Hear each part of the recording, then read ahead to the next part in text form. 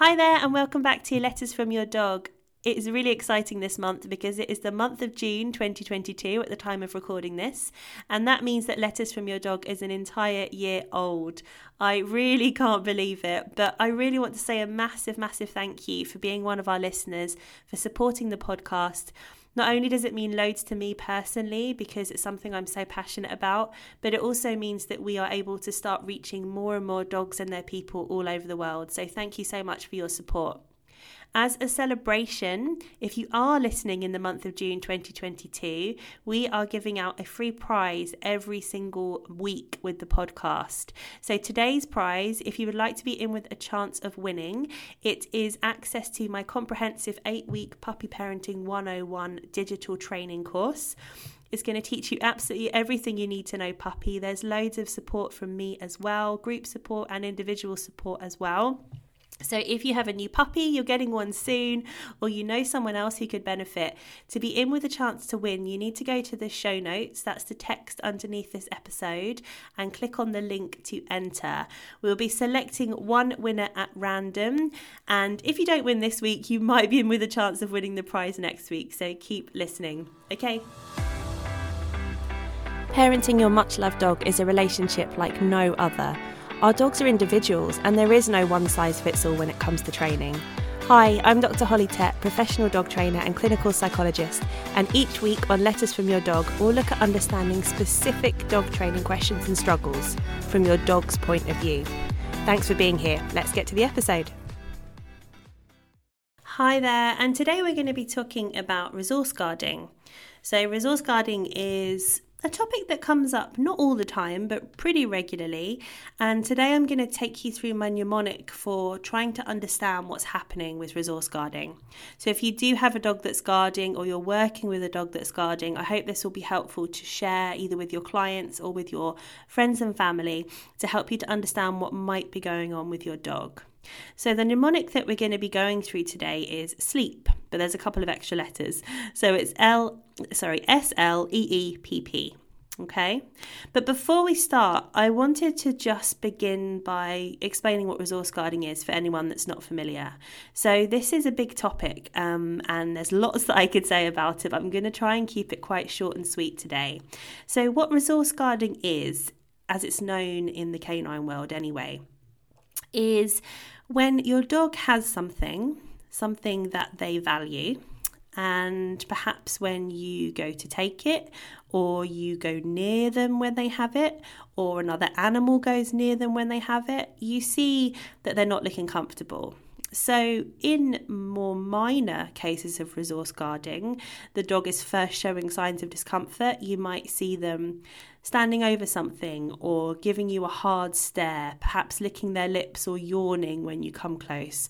Signs that we know means the dog is feeling uncomfortable. They're trying to say to you, please back off. I don't like you being so close to my precious resource.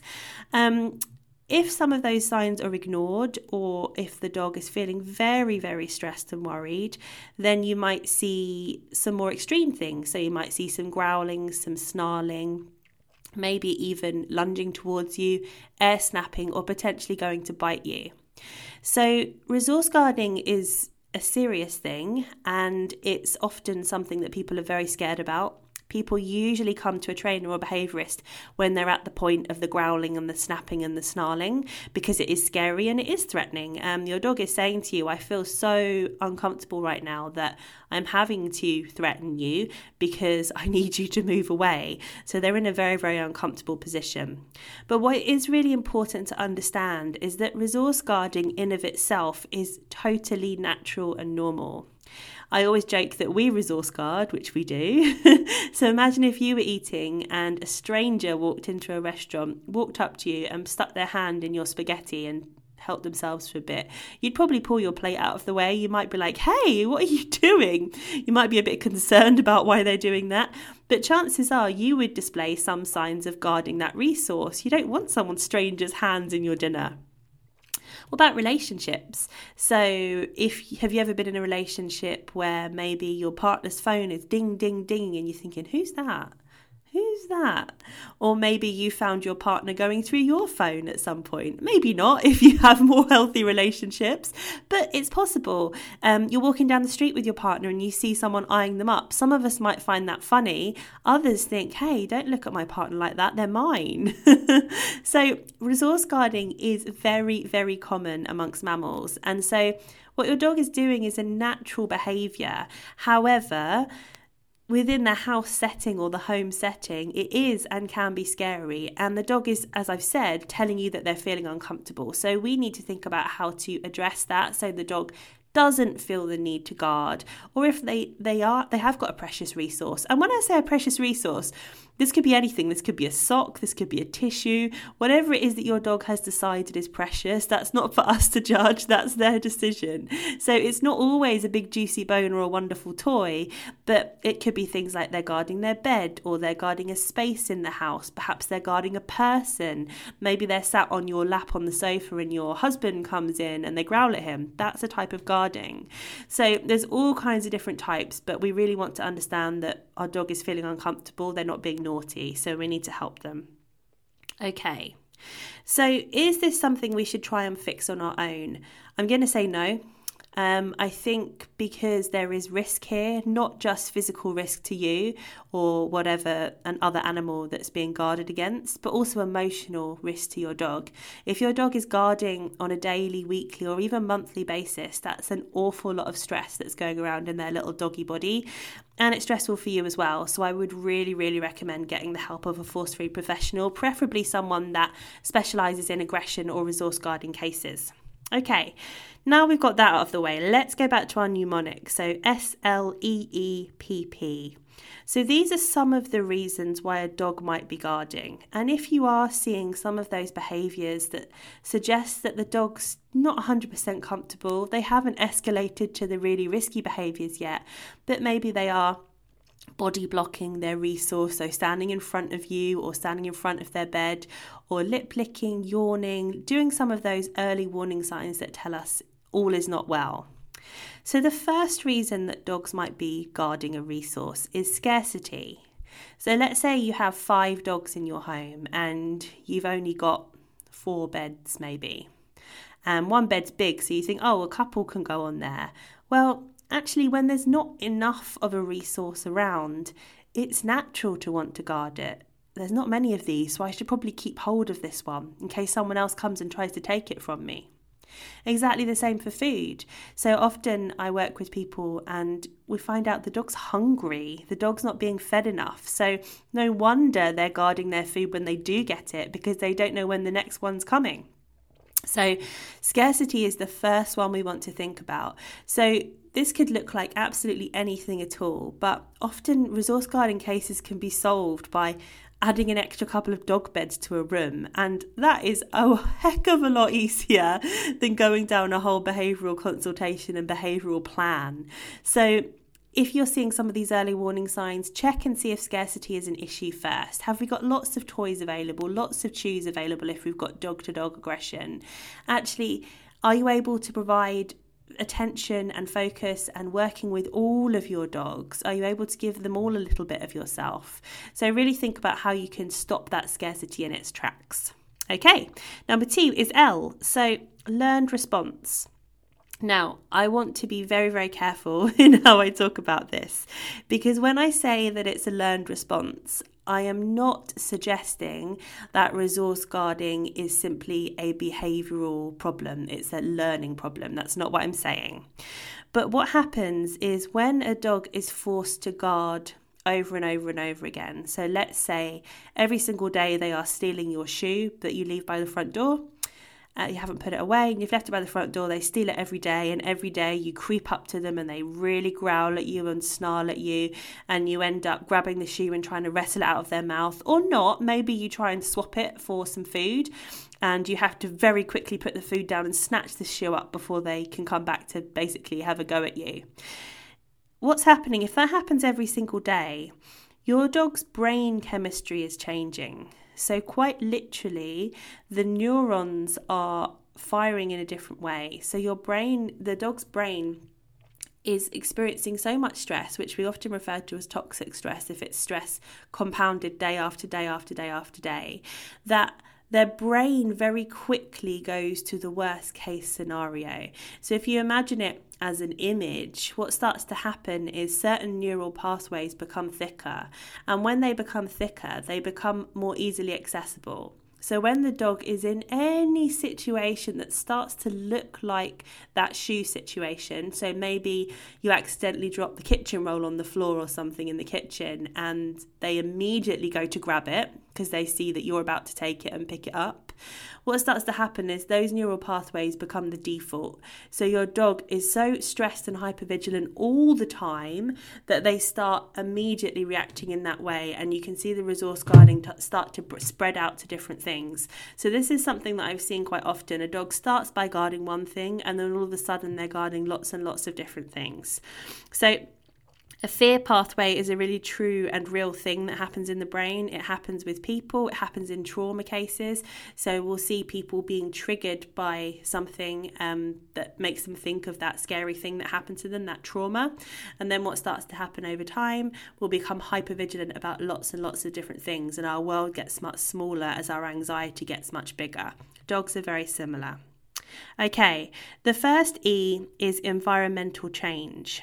So you may have had a dog that's never really guarded anything, and then they have a big environmental change. So maybe you move house, or perhaps a member of the family passes away or leaves. Maybe there are lots of arguments in the home. All of these things increase anxiety in dogs. And like I just said, when our anxiety level is increased, often we respond to that by wanting to hold very close to things that are important to us. So let's say, in the example I just gave, let's say that I broke up with my partner, they left, we've been together for a long time, they left, and I would look for things in my life that are going to start to make me feel better. So what can I do that is going to help me to feel more safe in that environment? So I might start feeling very jealous if my friends decide to go out with someone other than me, because I think, I don't want you to leave as well. So what we start to do is we start to look for ways to make ourself feel safe. Self and safe sound very similar. For a dog, that might look like, actually, I want to keep this bed all to myself, or I want to keep this bone all to myself, or my food bowl all to myself. So if you're getting sudden resource guarding, of course, with any kind of sudden aggression, we always want to check physical health first, but also look and see if there's environmental changes that might account for some of what your dog is experiencing.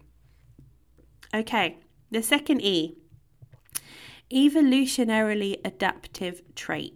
So that's a big mouthful of a word. I just wanted another word that began with E. No, I'm joking. But this goes back to what I said at the beginning. So essentially, guarding is normal.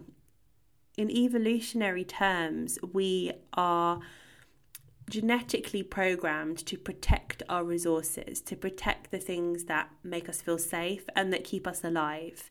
So a lot of resource guarding cases are food-based. So dogs that are guarding against food from humans, from other dogs. Maybe they're grabbing stuff in the street and getting very upset when you try to take it off them. That's simply because food keeps us alive. So it makes sense that we are prone to guard things like that. So there's lots of things that we can do when a dog is young or even later in life that can help them to feel more comfortable when we're in the presence of their food. But just remember that we are literally genetically designed to guard our resources. Food is just one of those things, but there's a reason why resource guarding happens with food in more cases than not. Okay. Next P, second to last letter. So that is pain. So this is an interesting one because we wouldn't say that when a dog is in pain, there's a direct link between guarding their resources more often. But if you think back to the letter E, thinking about environmental change, well, what does pain do? Pain increases anxiety in a lot of cases. If we feel sore and in pain, we feel more anxious. And if we feel more anxious, we try to control more in our environment. And if we try to control more in our environment, then we're more likely to start to guard some of our things. So anecdotally, I haven't done research on this, but I have seen lots of cases where dogs have begun guarding when they haven't before, and upon further examination there is a pain element in there as well. So definitely something to consider if you're getting a sudden guarder. And the last one is punishment history. So if your puppy has stolen your shoe, or your dog has stolen your shoe from the front door every day for the last month, and you have stomped after them angrily, grabbed them by the collar and said, "Drop it," or "No, don't take my shoe." Well, what's the message that we're giving there? Firstly, that we aren't being very kind, I would say. Secondly, that we probably need to put our shoes away. That's not a message though. Secondly, thinking about, well, the message that I'm giving my dog there is actually that I'm angry with them, that I'm upset with them, that this isn't a safe interaction. So therefore, my dog is likely to be frightened of me potentially, and more likely to guard the resource. Secondly, we're essentially saying this is a very precious resource, this shoe. Whenever you take it, I come and grab it from you. So actually, the dog's probably thinking, you know what, this must be something really special. I'm going to keep a hold of it. And you can see that's not necessarily like a cognitive decision-making process that dog would make, but you can see how resources appear more valuable when someone else is making a big fuss over them, essentially. So this is why we always say with young dogs who love stealing our things, if you can leave them to it and not chase after them, fantastic. So if it is something like a kitchen roll holder, you don't need to go and grab that out of that puppy's mouth necessarily, unless they're choking on it, of course. So just let them have it. Far better than chasing them down, grabbing them in the corner and forcing it out of their mouth. Okay, so punishment history is just something to bear in mind. Even if you aren't the kind of person that would be really harsh towards your dog, you might have stomped along, you might have done a big exhale, you might have towered over them, you might have grabbed their collar. So just something to bear in mind, that we're not always aware of how harsh we appear sometimes. Okay, so in terms of what to do to help with resource guarding, as I said at the beginning, I don't think this is something that you should tackle on your own unless you are an experienced professional. I would recommend getting some support with this. But I'm just going to run you through my top few things of what not to do, because I think this can certainly exacerbate the problem and make it worse. So this isn't an exhaustive list, but these are the things I see given as advice most often that I think, oh my gosh, no, definitely don't do that. Okay, so the first one is ignoring the body language. So you may not be a body language expert, but you will know the signs that your dog is feeling uncomfortable. We spoke about some of them at the beginning. So things like ears going back, tail tucking under, yawning, lip licking, tight facial expression, tight body language, different carriage of the tail, all these kinds of things and many more. Don't ignore that. If your dog is giving you that body language, they are telling you they're not feeling comfortable. So listen to it, back off. Reevaluate the situation, think about what you're going to do to get that resource back, whatever it might look like. Get the help of a trainer, but don't stand there forcing them to escalate their body language to the growls and the snaps and the bites, essentially, if possible. So no, sometimes the dog might have something dangerous and that's slightly different, but if it is something that's not going to hurt them, then try and back away if you possibly can. Please don't stick your hand onto the resource. So a lot of advice online for dogs that guard their food bowl is to stick your hand in the food bowl, pick the food up, all that kind of thing. Well, the example I gave at the beginning of me eating in a restaurant and someone sticking their hand in my spaghetti should give you a little bit of a clue as to why that isn't a good idea. That's incredibly threatening and can really make things much, much worse. Don't touch the dog. So you don't need to stroke them. You don't need to assert dominance over them. You don't need to do any of this stuff. This is not going to help. Again, imagine if you were really, really anxious and you had something very, very precious in your hands and someone came up and started stroking the top of your head. Would you feel comfortable? Probably not, right? Okay. And the last thing, don't keep doing the same thing hoping for a different outcome. I think that's actually, I can't remember who said it, but the definition of insanity, apparently. So you really, really don't want to keep having this guarding situation. So in the shoe situation, just put your shoes away. Don't keep putting that dog in that sticky situation. If your dog is constantly rowing with your other dog over toys, get rid of the toys off of the floor for now. Play with them separately until you can get some help. So don't keep putting yourself and your dog into that situation, because it's just going to be stressful and overwhelming for everyone. Okay, so just a little recap on sleep. So S for scarcity, L for learned response, E for environmental change, E for evolutionarily adaptive trait, P for pain, and P for punishment history. So I hope that's helpful just to think a little bit about how we can understand resource guarding. If you have got a dog that's guarding, I know it's not easy. I've been in this position before, so do get some help and some support with that. And I will speak to you soon. Take care. Just before you head off to carry on with your day, don't forget that if you want to be in with a chance to win that full access to Puppy Parenting 101, my 8-week puppy program, go to the show notes, click the link to submit your entry, and we will select someone at random and be in touch if you are our winner. Whilst you're here as well, don't forget that it's not too late to register for the workshop series that I'm doing with Andy Hale and Laura Donaldson. It's called Know You Know Your Dog, and we're exploring safety, creating safety for dogs, creating freedom, and creating connection. We had our first workshop at the end of May. It was incredible. So many fascinating insights to think about, to learn about, and to implement with your dog. So if you would like to join us for workshops 2 and 3, or in fact all of them, because you can still get the recording for the first workshop, do click the link in the show notes, and look forward to seeing you there. Take care.